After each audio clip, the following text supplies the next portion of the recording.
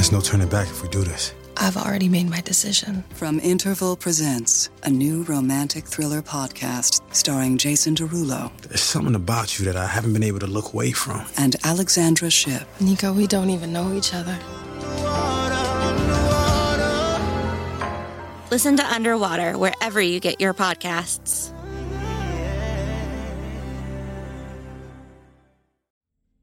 Want more Cupid? Can't get enough of the mythology? We get it, and we feel the same. So we went ahead and arranged for a special episode just for you from our partner, Liv Albert, the host of Let's Talk About Myths, baby. We loved all of Liv's after-show episodes where she took a deeper look at the jokes and mythology of each episode of Cupid. But we thought it would be great to connect Liv and the creator, writer, and director of the rom-com musical series, Katie Kavanaugh-Jupe. So sit back and enjoy the Cupid creator conversation right now, as they discussed how Katie conceived of the show and her approach to a modern interpretation of ancient storytelling. But quick spoiler alert, Liv and Katie will be discussing story elements from the entire Cupid series, so if you haven't finished yet, we suggest you listen to all 7 episodes first. Enjoy!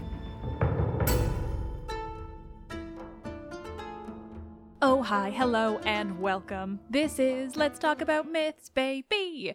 And as always, I am your host and obsessor of all things mythological, Liv. Today I'm here with a very special conversation episode. You all have seen and hopefully listened to the bonus episodes that have been in my feed these last 6 weeks. You know I teamed up with the podcast network Q Code to bring you the Cupid Podcast After Show. Bonus episodes that were dedicated to breaking down the myths and characters of this original fiction rom-com musical, Cupid. And so today, I spoke with the creator of Cupid and the woman who voices Demeter herself, Katie Kavanaugh-Jupe. Katie and I had such a fun time talking all things myth, from the creation of the show Cupid and well beyond. We talked about each of our own loves of Greek mythology, favorite characters, both mythological and in Q Code's Cupid, and the wonders of the Olympians. Again, the real ones, quote unquote real, and the ones of this show Cupid. So if you're aching for more Cupid content, this episode is for you. And if you haven't listened to Cupid yet, which I mean, you should still, this episode is full of fun mythological talk regardless, just like all my conversations, so you're going to love it. And probably you're going to want to listen to Cupid afterwards. You can find Q Code's Cupid wherever you listen to this podcast, and loads of bonus episodes in my feed where you can hear me tell you all about the myths, characters, jokes, single-line mythological references that are found in that podcast. I had a lot of fun creating those bonus episodes. Huge thank you to Katie for speaking with me for today's episode, and to Q Code for working with me on these episodes. It's been a blast.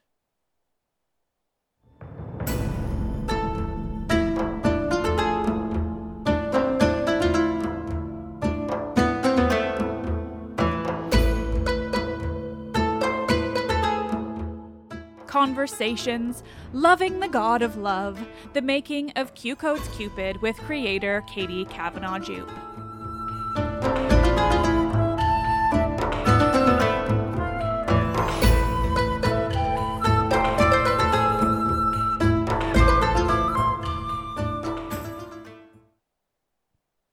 Well, thank you so much for doing this. This is very exciting. I'm excited about Cupid and everyone to get to listen to it.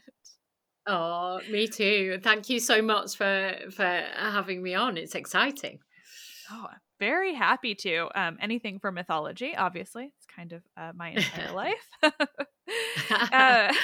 Well, I mean, I guess the biggest place to start in this is, why did you want to go with Greek mythology? What drew you to it? Do you have like a background of long-standing love? What is it?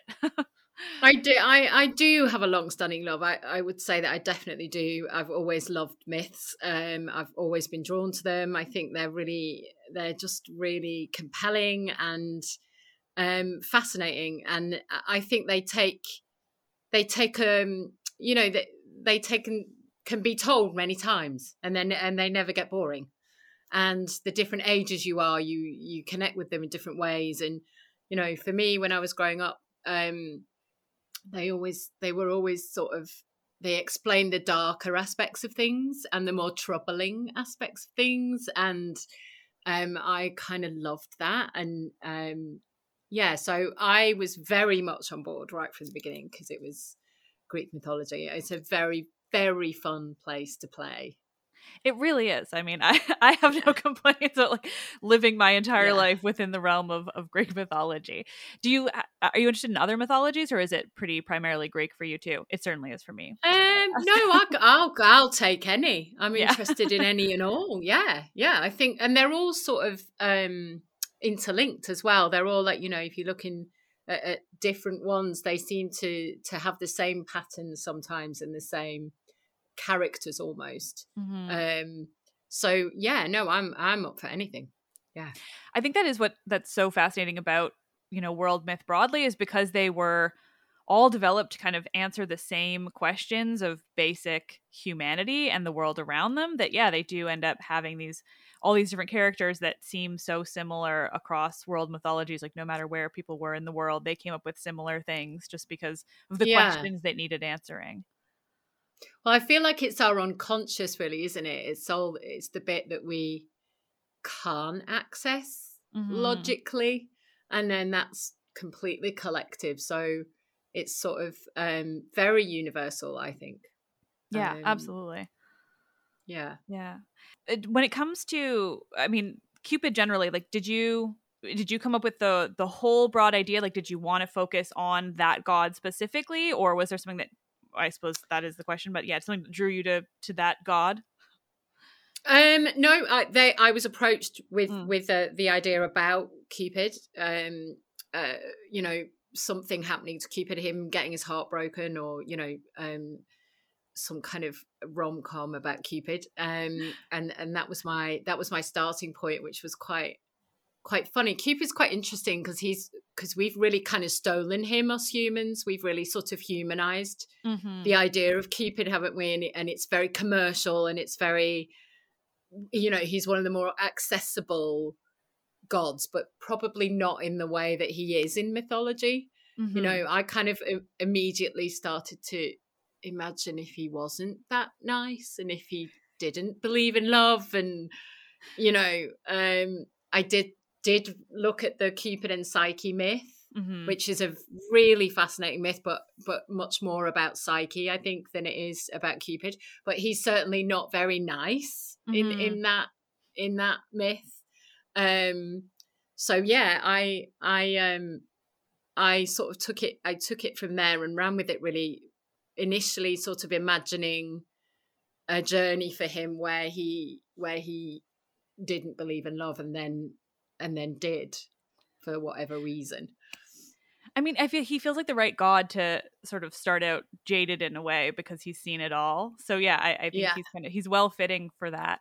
I find Cupid so fascinating as a character, just because, like, I mean, Cupid and Psyche is sort of our only major story about him that like features him as any kind of real character. And it's technically from Roman mythology. And of course, like the name Cupid that everyone knows as Cupid, like, is technically Roman. Obviously, my listeners. I did point that out right at the beginning. I was like, I'm glad you know. And I was like, shall I call all the other gods the Roman names, or should we, you know what I mean? And we were like, oh, it's fine. It'll be fine. Because Eros isn't as well known. But that's why I called Rose. So I stuck Eros in there somewhere. I love it. Okay, that's very exciting for me. Yeah, it's such a fascinating thing, because that character so specifically is known by his Roman name in a way. Like, a lot of the Roman names tend to be more popular. Like, he's probably, I mean, Hercules, I would say, is probably the only one who's like above Cupid in terms of the name. We know the Roman name over the Greek. But of course, Disney got away with it in Hercules, so Cupid can get away with it too, right? We can get away with it. Yeah. Yeah. Eros doesn't have the same connotation in English, at least. No.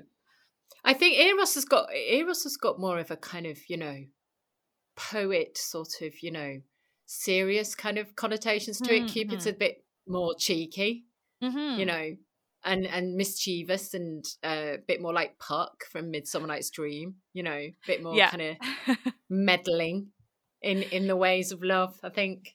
Yeah, I think that's true. And a lot of the stories of that comes from, like, Ovid is a great example of sort of Cupid being fun and mischievous. And then again, he's going to be Cupid. So it's fitting. Yeah. Yeah. Was there anything in terms of like the mythology itself? Did you just kind of want to work with the characters, or were you keen to include any kind of storylines from existing myths? Yeah, it was very much the characters, I think, initially, because I loved them. And I grew up, I was obsessed with Clash of the Titans and Jason and the Argonauts, and I used to watch them on a loop. So I've always been a little bit obsessed with Olympus. So I definitely knew I wanted to explore Olympus, and I also quite early on wanted to give it a bit of a modern spin, because when I talk to my own kids, I've got 3 kids, about Greek gods and classic mythology and whatever, they all talk about Marvel. That's their world, that's their life, that's what they plug into, and it's sad because these other stories are the foundations of it and the originals, as it were. So I very much wanted to connect with teenagers and younger people in terms of giving it a bit of a, what would it be now if Olympus was now? What would be the issues that would be troubling the gods, if they were hanging out now? So it's yeah, still social media. It's very relatable. Yeah. I mean, it's just the whole concept of followers was like gold. I immediately just went, oh, of course, they go get followers. Yeah. Because that's what we all live and die by now. Yeah. And popularity also as well, the whole competitiveness, which I love. It's so incredibly ruthless. It was just perfect, for now. So I kind of very much started there. Yeah. I think it suits. I think Zeus specifically is such a perfect character to place in today's world. I have to admit, and for context of this bit, I've only been able to listen to the first 4 episodes so far. That's what's been ready for me. I get the sneak peek.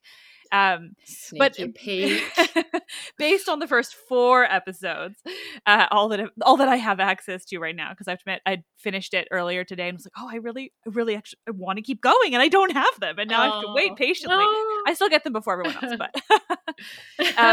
but I've appreciated Zeus in your take on him, particularly because for me, Zeus is the character that he's one of my favorites to use for comedic purposes, for just and connecting with like the nature of humanity and sometimes the awfulness of certain men, and so just to have his character feature in of different ways. There was like some great comment made by Hera that he's still working on his ability to like not get caught. I was like, yeah, that really suits. Well, they were I mean, they're fascinating because there was no holds barred really in terms of relationships with humans and other gods. But then also all of the intricacies of the jealousy and the possessiveness and the I love Zeus and Hera. I love them, and I love them because Hera's so smart.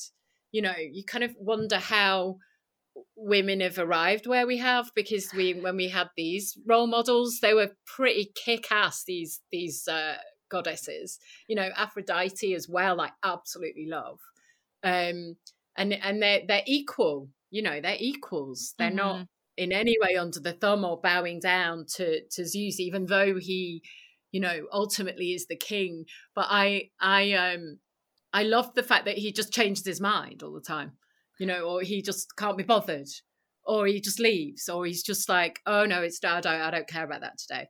Or then he has this, loses his temper and gives someone a terrible punishment, So it's the whole kind of that unpredictable, lovely emotionality is very fun, and you can't do that with humans. When you're writing scenes for humans, they've got way more rules.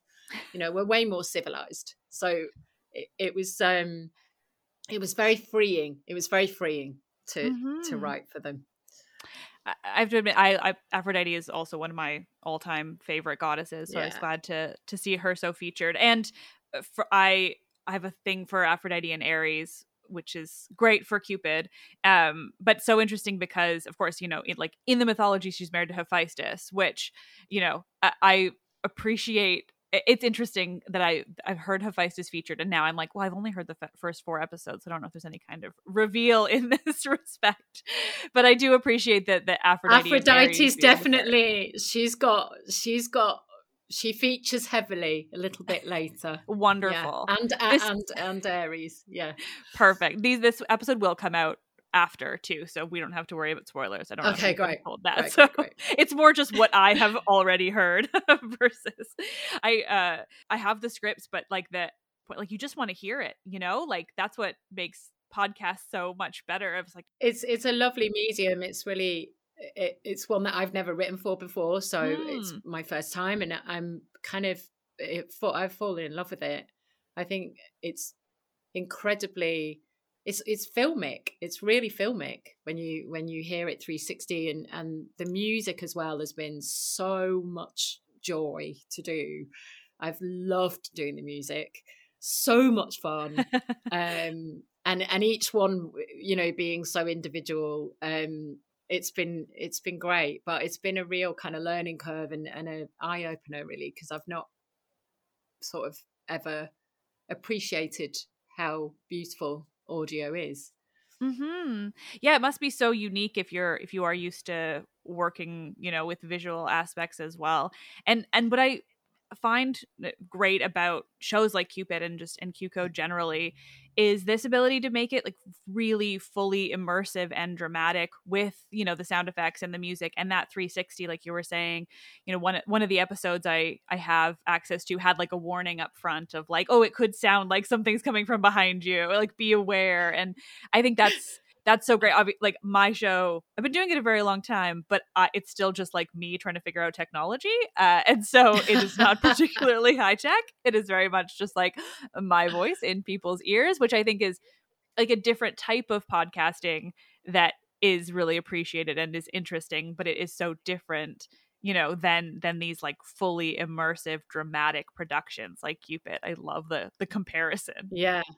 I podcast, normally people think of people talking, don't they? And if I mention it to people, it's a whole new experience, which I hope people really embrace. It's I'm with you. I could do it all day. I think it's great. Yeah, it's so fun. Like for me, it works really well. I always need to be like doing something else while I'm taking in media like that, and podcasts are great because like I don't have to be like, I can just be looking at something else while listening and like it it sets my brain in like the correct mindset for focusing on anything. Yeah, well, I mean, God, my children they're always double screening, they're always multitasking and double screening, and I think things are moving more into an audio space, partly maybe because they're got the attention spans anymore of sitting with a 2.5 hour movie. I don't know, but it's very portable. It's so portable, which is also fantastic, Yeah, it's like, take a walk and enjoy something, go outside and then be listening to this whole story. Like, yeah, it's an amazing way to be able to take in content. And especially in the way of these fictional ones, where you get the full dramatic effect, you get the sound effects, you get the music. Like it's as if you're watching a show, but you can also be taking a walk or running errands, cleaning your house. Like it's just so ideal. I did sit down. I conceived this as a visual, as a screenplay originally, and I did sit down at the beginning and go, I can't do it because it's so visual. All the blue glow and the incognitos and I was like, I don't know how do you do that? And then I was like, oh no, this is better. This is more fun doing it audibly because your imagination's kicking in much more. Yeah, you almost get more freedom. Yeah, totally. Yeah. And for me, I really appreciate it because my sort of interest point, I guess, or just like how I handle the Greek gods and their myths, is that I often don't want a visual representation, because to me they are just sort of, they are the stories from ancient Greece. Like, putting an actor's face on the characters often kind of, it just throws it for me. It takes me out, and I'm too deep into the like this being a fictional adaptation versus this ability to like keep it without, you know, without any kind of visual aspect. Like, it's still whatever exists in your head about the gods, or it's almost like, you know, it's like a furthering of the oral storytelling that is how we have all of these myths. It's, you know, that's what I think my show is good for too, is like podcasting is basically just oral storytelling. So it's just us like adapting and updating the way we take in these stories that have been told orally for thousands of years. Exactly. And I love that. I read a bit about the rhapsodies, or the, you know, when they used to sing and do it for days. And there were these amazing singers and actors, and everyone would gather for, you know, 2-3 days at a time to hear these, you know. I'm like, oh my God, I would love that. I would absolutely love that. And I think sound is so much more impactful than we think. Because with the visuals, it sort of, you know, is all kind of amalgamated together with this really powerful visual. But when you take that away, you know, what does, you know, the loom juice sound like, and what does the, you know, amphitheater, or the, I don't know, all these tiny little decisions we've made about each sound, and like what does magic sound like? Like, how would you go that? How do you do that with the sound effects? And then you're like, I found myself with the music guys, you know, going, oh, it's like a glittery, sprinkly thing. No, it's not that. No, it's a different instrument. It's like a tinky tink thing. And then it's like, but it's really short, you know, and then you'd be like, yes, that's it. And you'd be like, why is that magic? I don't know. But it's fascinating. It's fascinating. I love that. That's I mean, it's something I've never had to think about. What does magic sound like? What is yeah. Oh, that's so interesting. It's a fascinating thing to just work in these audio mediums. For me, it is so different, like being used to my show and then listening to this like full production. I'm like, oh man, I absolutely see the merit in both, but I'm also like so impressed by the sheer amount of different sound effects and music. And of course there's songs. So how did you find writing the songs? Like, that must be so fun as well. I can't quite believe those songs exist, to be honest. I remember sitting there, right, because I just wrote the lyrics. I mean, I'm also when I was a kid, a huge musical theatre fan. So, you know, West Side Story and Carousel and all those old Singing in the Rain, you know, Gene Hackman, Fred Astaire, all of that. That was my childhood. So it sort of obviously was sitting there latent somewhere in my bones, and kind of went, ooh. So I've absolutely loved it. And Darren Johnson and Andrea Ramada, who we worked with on the music, it was so collaborative. I was singing, you know, voicemails to them. I mean, you know, I'm not musically trained, so, you know, they're unbelievable, really unbelievable. So that it's been I can't quite get my head around the fact that they exist, but yeah, they're great.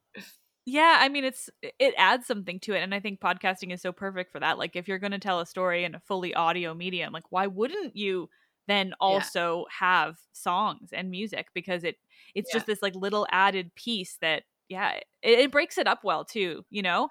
Like, I think it adds like a nice like interlude of just like a bit of fun songs still about mythology. But my favorite bit is the tap dance in I don't know if you'll have heard that song yet. No, I don't think so. 5.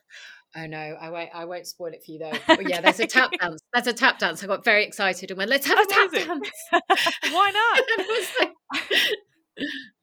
I really enjoyed the one that kind of announce the Olympians getting together. They're did gathering, you? or what was Did the you? word? Yeah, that was very fun. Yeah. It was very catchy. Olympian Assembly song. Yes, Yeah, yes. great. Exactly. And we had opera singers sing that. They were Oh my gosh. incredible.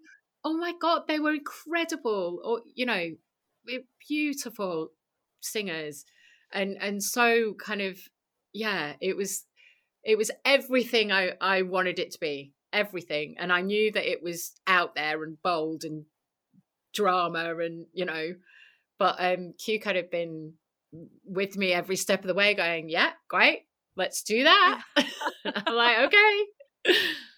Yeah. Wow. I mean, it's impressive. Absolutely.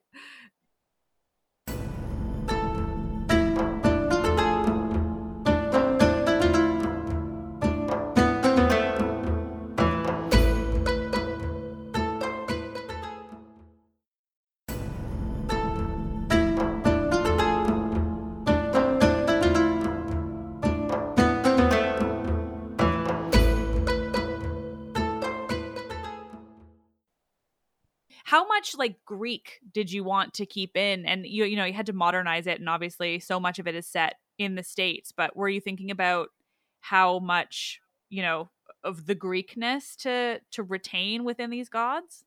Yeah, I definitely wanted to retain all the Greekness. Even the theatricality in itself is the birthplace of theatre. It's it, and yeah, so I very much wanted to keep that, and I also very much wanted to keep a European influence in there, which I didn't know if it would work. There are so many different nationalities in there that I decided to do with the gods and stuff that I was going, oh my, is it going to just sound like a mess? But it doesn't. I love that texture and in the middle of LA. I think it's great. Yeah, I was curious about that with the accent. So was that intentional, or was it based on the actors? It sounds like it was intentional now. It was intentional. Yeah. Aphrodite was always Spanish. None of them changed accent. Okay. Poseidon was always Australian for some reason. That one really fit. Yeah. Yeah. Oh my God, he's just fantastic. I mean, Poseidon. I wish the sad thing was that I couldn't give them more to do. You know what I mean? I almost want to do another one just so that I can give them more to do, because they're not actually in it that much. Yeah. But doing the editing 14 gods in a scene was like daunting. But no, all the accents stayed. Artemis and Apollo were always Swedish. They were always Swedish for some reason. I don't know. It just all downloaded in my head that way. It's interesting. Yeah, it's nice the combination of all of them and hearing how they interact with each other in that way. What then if you really wanted to keep all of the gods, I mean, of course, like I identify with that deeply, just wanting to like talk about all of them at all times. Was there anything that you really wish you could have included in terms of like the gods or any kind of like mythological details and storylines that couldn't work, that I couldn't put in? Yeah, I mean, I wasn't the Furies were the Furies were a bit, they kind of grew on me. Because I've always been really fascinated by the Furies. The Furies kind of scare me, and their names are so fantastic as well. But they're like really scary, and they kind of don't really. They're sort of an invention, aren't they, of Hades? They come from the underworld initially, but they're kind of free flow. They kind of do their thing. So they were interesting because they gradually got more and more scary. And initially they do now have a manifestation on Earth, which kind of, I could have put them in a lot more. I could have kind of, there were so many ways I could have pushed it more into something much more frightening. Right. But I was always aware that I needed to Although I have to say, you know, I've got a 9-year-old and a 15-year-old and a 17-year-old, and my, you know, kids can take a lot more than I certainly could when I was 9. But so I think I was always wary to not go too far into the dark, but I really wanted it to be genuinely scary and genuinely dark and genuinely, you know, I wanted Hades to be really upsetting and disturbing. Because we all love to be scared. We all love to be scared. Well, and it's a truth of Greek myth too, is this like juxtaposition of like a lightness and fun and silly and, you know, sort of bizarre, and then mixed pretty, you know, deeply with Furies who are inherently terrifying, and all the different monsters and all of that. I think it really suits the mythology as well. It's just sort of naturally part of their stories.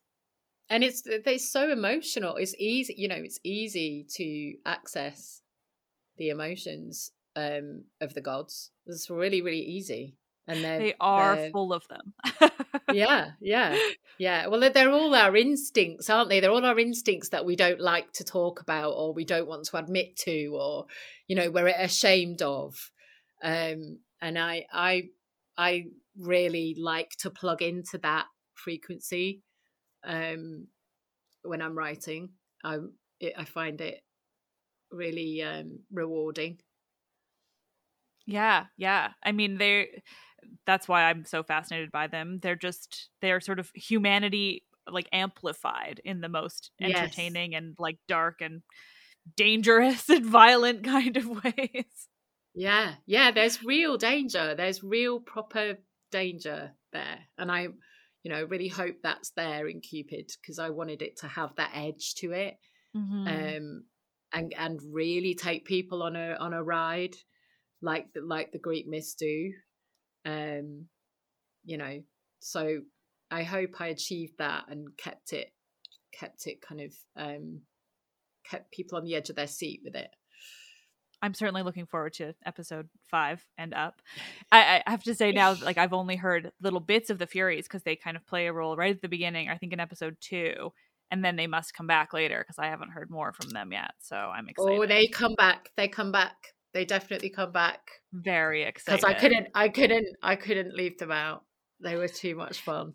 They are some of my favorite just like manifestations, you know, in all of mythology. They're so interesting, and my favorite is how often they're used and the way they're used in Greek tragedy, because I think that really exemplifies like the way they were terrifying. You know, I just think of like Orestes in the Oresteia, like just like fighting off these things that no one else can see, but you still get this like visceral knowledge of how horrifying they must have been. Oh, they're the best. Yeah.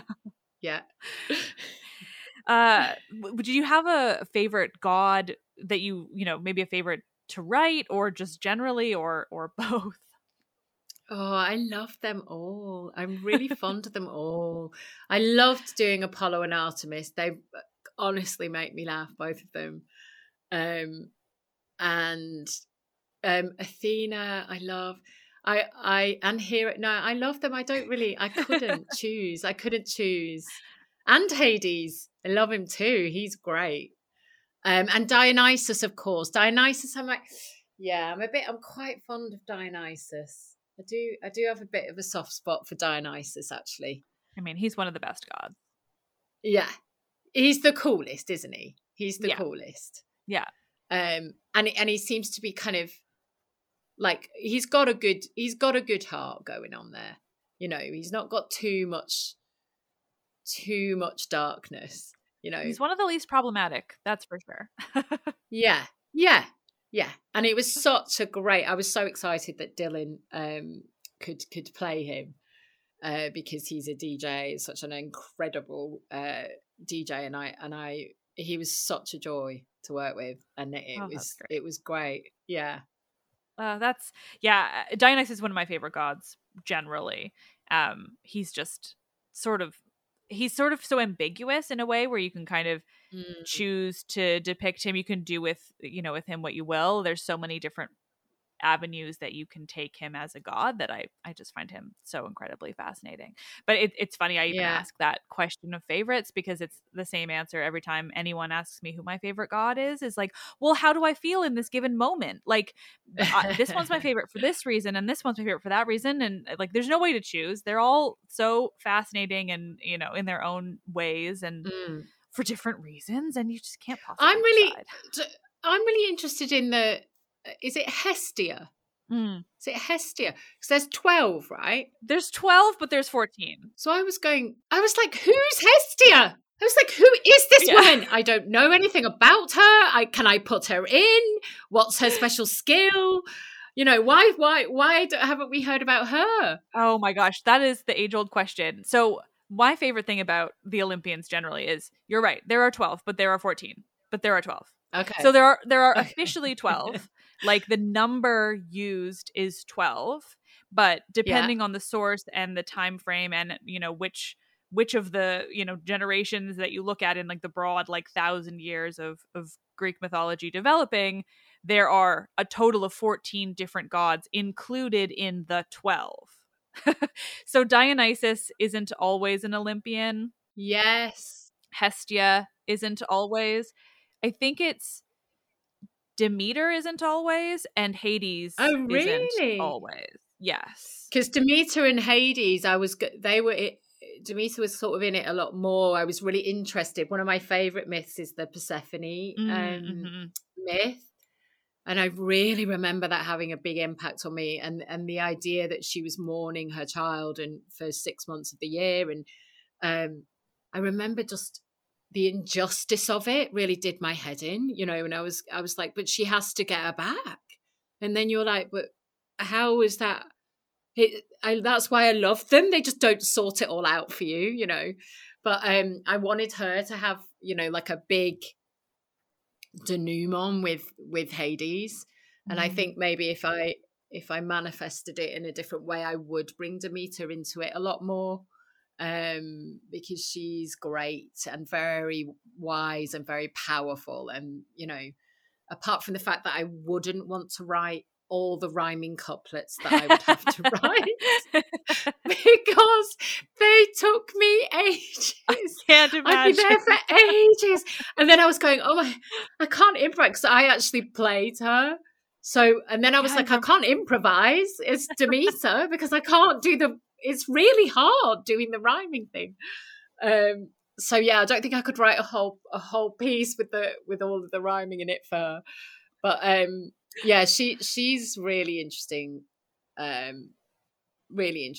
character. Yeah. and her you know, old enmity with Hades. I find really there's a lot there to play with. Absolutely.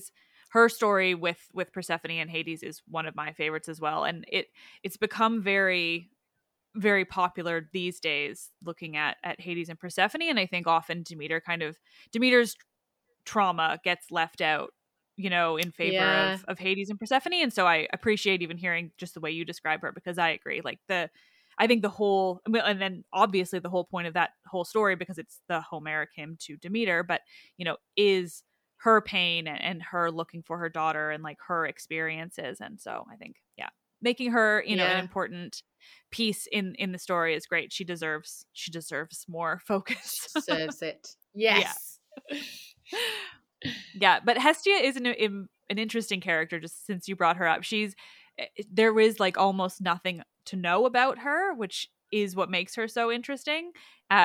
She was one of the most important goddesses ever, because she's the goddess of like the home and the hearth within your home. So she's like the everyday goddess in a way that like people would have worshipped and thought about her every single day. Like every time they made food, every time they just like kept themselves warm and healthy in their homes, they would have thought about her, but she doesn't figure into any stories at all. So she was like vital from a day-to-day perspective, and is like almost completely unrepresented in actual like stories and sources that exist today. It's really interesting that way. That's really interesting, isn't it? Yeah, she's just this like enigma. Women. Yeah. Yeah. Important, but very Extremely much behind the important, but scenes. could you just be invisible for a minute? Exactly. Yeah. Yeah. Yeah, that's sort of my focus on Greek mythology generally is looking at how the women were treated, how they did have power, but also how that power was like, still Yeah. often less than what it was Yeah. certainly always less than what the men had, even when they had their power. But that's why I love Aphrodite, and I'm glad to hear she figures so prominently in this, which of course, as Eros's mother. Sorry, just called him Eros. You can tell where I keep my head normally. Cupid's mother, but she sort of has this like freedom, amongst the Olympians that no other woman does. This like sexual freedom, and she gets to be with Ares, but she gets to do whatever she wants. Well, and she's not maternal. She's just so not maternal. Yes. Yeah. Which I find, really, I'm really attracted to that in her. Yeah. I like it's refreshing. her freedom. Yeah. She's just is exactly who she wants to be in a way that, mostly, women in mythology and generally in a lot of ancient Greek cultures, like, were not allowed to be. But Aphrodite got to just do whatever she wanted. And I she's my favorite for all of those reasons. So I'm thrilled every time she comes into my ears. Gosh, I mean, I feel like I've sort of exhausted my actual questions, but I'm just generally fascinated by the way that people today, in terms of writing books and podcasts and movies and TV, what have you, the way that myths are being reinterpreted and utilized in these modern ways. So I don't necessarily have this feeding into a question, but it as this is sort of a more unique take on that. Like, were you thinking a lot about kind of what else exists in the realm of maybe mythological reimaginings or anything? Of that sort? I mean, I've thought, because of how much I loved it when I was a child, I there's a whole world here that we're not exploring, because we love a remake. There's it fascinates me that we haven't just dived deep into these stories more than we have, because it's everybody's always looking for IP, and it's right there. I constantly pick up novels and books that are reimaginings of the Trojan War and and I never ever walk away from those stories unchanged. I never they're so rewarding psychologically, emotionally, magically. I'm a total sucker for a bit of magic, and I don't think as adults we should have to do without that. I think we all need it. So yeah, I very much feel very passionate about that whole universe and reimagining it and bringing it back.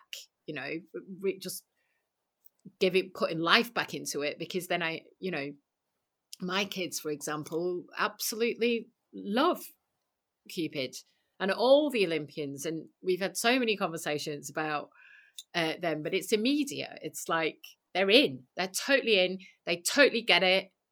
They're not worried about it. And it's a way of us working through the darker aspects of ourselves and the troubling aspects of ourselves safely. And every child needs that. Every child needs to do that, and adult.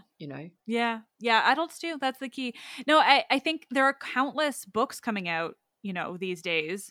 There seems to be like 5 to 10 a year of mythological retellings, but I think not enough in other media. So I was thrilled to hear about Cupid, and I'm glad that there are so many books as well, but it is nice to have these sort of different takes and these different ways of looking at the stories. Do you have a favorite book? Sorry, also I love Song of Achilles and is it Madeline Miller? Yeah. Song of Achilles and Circe. Circe, I cried for about a week after I read that book. And Song of Achilles, I think, is one of the most beautiful books I've ever read in my life. I would agree there. Yeah. She just blows my mind. Her talent at reimagining, this material in a modern way that is so deeply reaches right down inside you. I'm a bit in awe of her. So I think those are probably my top picks. I think they might be making a TV of Cersei potentially. I think maybe somebody bought the rights years ago, but yeah, it might have fizzled. Like definitely they optioned it, but that was right after it came out. So I still have high hopes, but yeah, I know you never know with books getting optioned in that way. They often just sort of disappear, and then we're all just left to wonder what happened. Yeah. Oh, they need to do that. But I think that it's interesting that there aren't more movies and visuals, that because it is so visual. Yeah. It's and erotic, and it doesn't have to be PG-13. Is very much not. It typically is not in a lot of ways. You really have to. I was holding back. Yeah. No, I was kind of like, I might not go there. There were a couple of lines that I had to cut that made me really sad. Oh, but, do tell. No, I can't. No. They made me cut them. Oh. But no, they were a little bit too far. Not PG-13 enough. It is. I mean, Greek mythology isn't like, so every once in a while somebody will ask me if I would make a children-friendly version of my show, and I'm just like, I would have to lie. I would have to. That wouldn't be the myths. I'm sorry. Yeah. No, don't ever do that. Don't ever do that. No. I'm not child-friendly enough as a person to even attempt it. No, I think the Greek myths are meant to be, violent and scary and sexual. Absolutely. That's like 90% of the stories. And, it's honest. So I think finding somewhere in the middle where, PG-13, I think is good. Like anything younger than that, you're in trouble. I love that Aphrodite and Cupid in my podcast, have got such a dysfunctional relationship. And that was heaven to write, because she's just not having it that he would love anyone but her. And in that really messed up mother son, but she doesn't really care about him that much anyway. But it's the dysfunction. I'm trying to think, are there any Olympian gods that have a great relationship? No. Is there a couple? I mean, there just aren't. Is there not? Definitely not. No, there. I think that the only couple that seems to love each other, and not to say that anything else in their relationship is good, because I think it's Aphrodite and Ares. They're the only ones that actually seem to love each other, but they've got a genuine passion. Yeah, but she's married to someone else, so like inherently they do not have a good relationship. So that's one of the things that I love. Like none of them are good. Like Dionysus gets the closest because then he later marries Ariadne, and like she has a good life because of that. But even still, like they don't, as a couple, they don't figure into any stories as like gods, and certainly not as like Olympians, even though technically she becomes a god with him. But I think Greek mythology is just full of mess in the best way. Yes. Yeah. So a relationship with Cupid and Aphrodite where they're a mess is just perfectly accurate. I mean, you think of Cupid and Psyche, that story. Aphrodite is a monster in that. Like horrendous. She's a disaster. Yeah. Yeah. Cruel. Very cruel. Very, very cruel.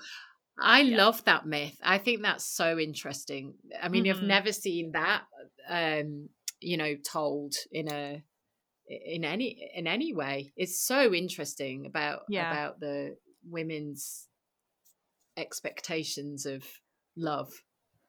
Absolutely, it's one of my favorites, and it's a fan favorite on the show as well, because I told it years and years ago now. But it's so detailed, and I think what's so lucky about it is that the source it comes from is older and Roman, so it's not oral storytelling in the same way. It's like an actual, like an intentionally written story. And so because of that, we get such detail and like actual, emotions and thought processes in a way that we don't often when it's something passed down in a different way. So we get this like very visceral representation of Cupid and Aphrodite's relationship, and Cupid and Psyche's relationship, and her relationship with her family, and just there's so much there because of it. It's so unique. Yeah. I agree.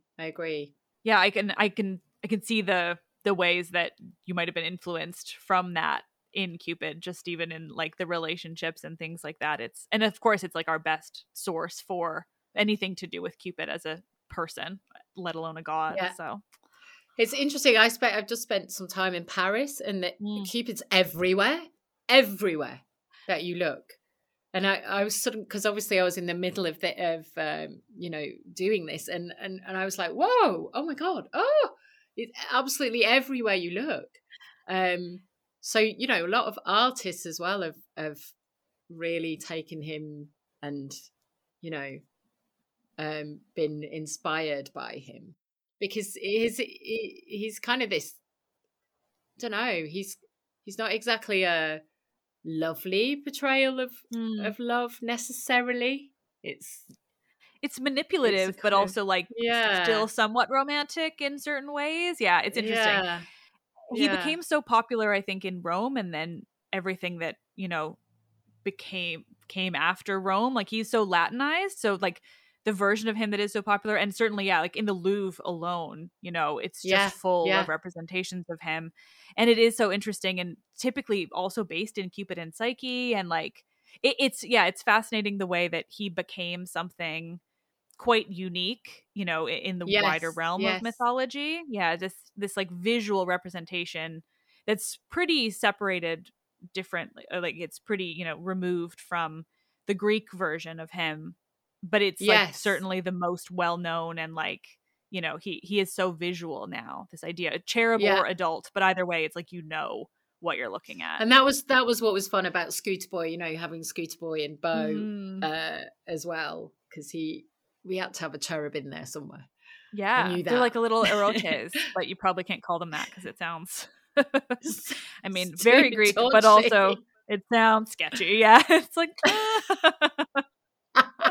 but there were lots, and yes, did they represent different forms of sex? Yes, also that, but we don't need to go there.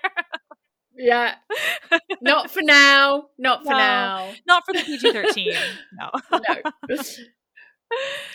Well, I mean, this has been absolutely wonderful. I'm thrilled to talk about Cupid and Greek mythology, and so thrilled you worked so much with your knowledge and passion for Greek myth to write this, because I think it shows, and I think that's important. It's important that people are actually paying attention to the myths before they adapt into doing all the pieces. If you love it, then I'm very excited by that, because you definitely know what you're talking about. A little, I'll admit. Yes, I've worked my way into a decent amount of knowledge here, I think. Yeah. No, I think my listeners are going to be really into it, and just excited to have more Greek myth content that isn't a book. We have a lot of books, those are amazing too, but having this audio form that is so dramatic and visceral and musical and full of scary furies is so different and exciting. Yeah, ace. I'm that makes my day. I'm glad to hear it. Well, again, thank you so much for doing this. I really appreciate it. It's been very fun talking with you. Total pleasure. Thank you for having me, and I've learned loads, and you're brilliant. And thank you for supporting Cupid.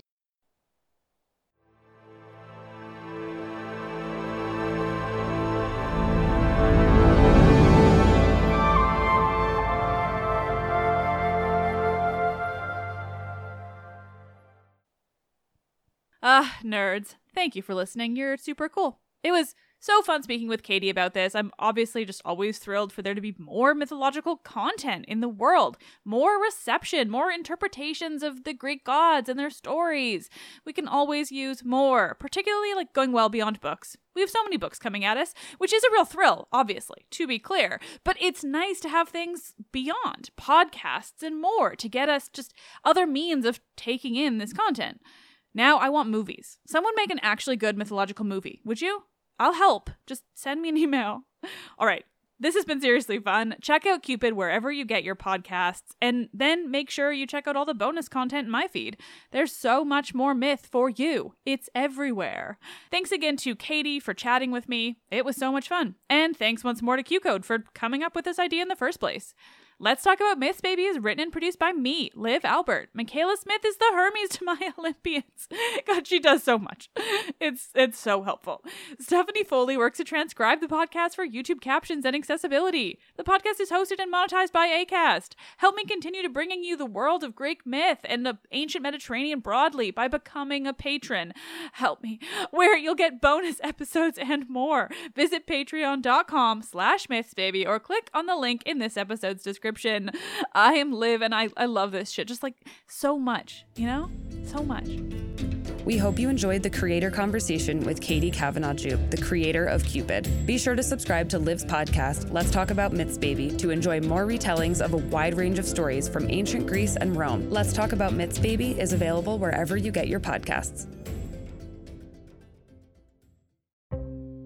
Hey, this is Eric Malinsky, host of the podcast Imaginary Worlds. Each episode, I explore different sci-fi fantasy genres, talking with filmmakers, novelists, game designers, cosplayers, comic book artists, and anyone who works in the field of make-believe. I also look at the fan experience, asking, why do we suspend our disbelief? You can subscribe to Imaginary Worlds wherever you get your podcasts.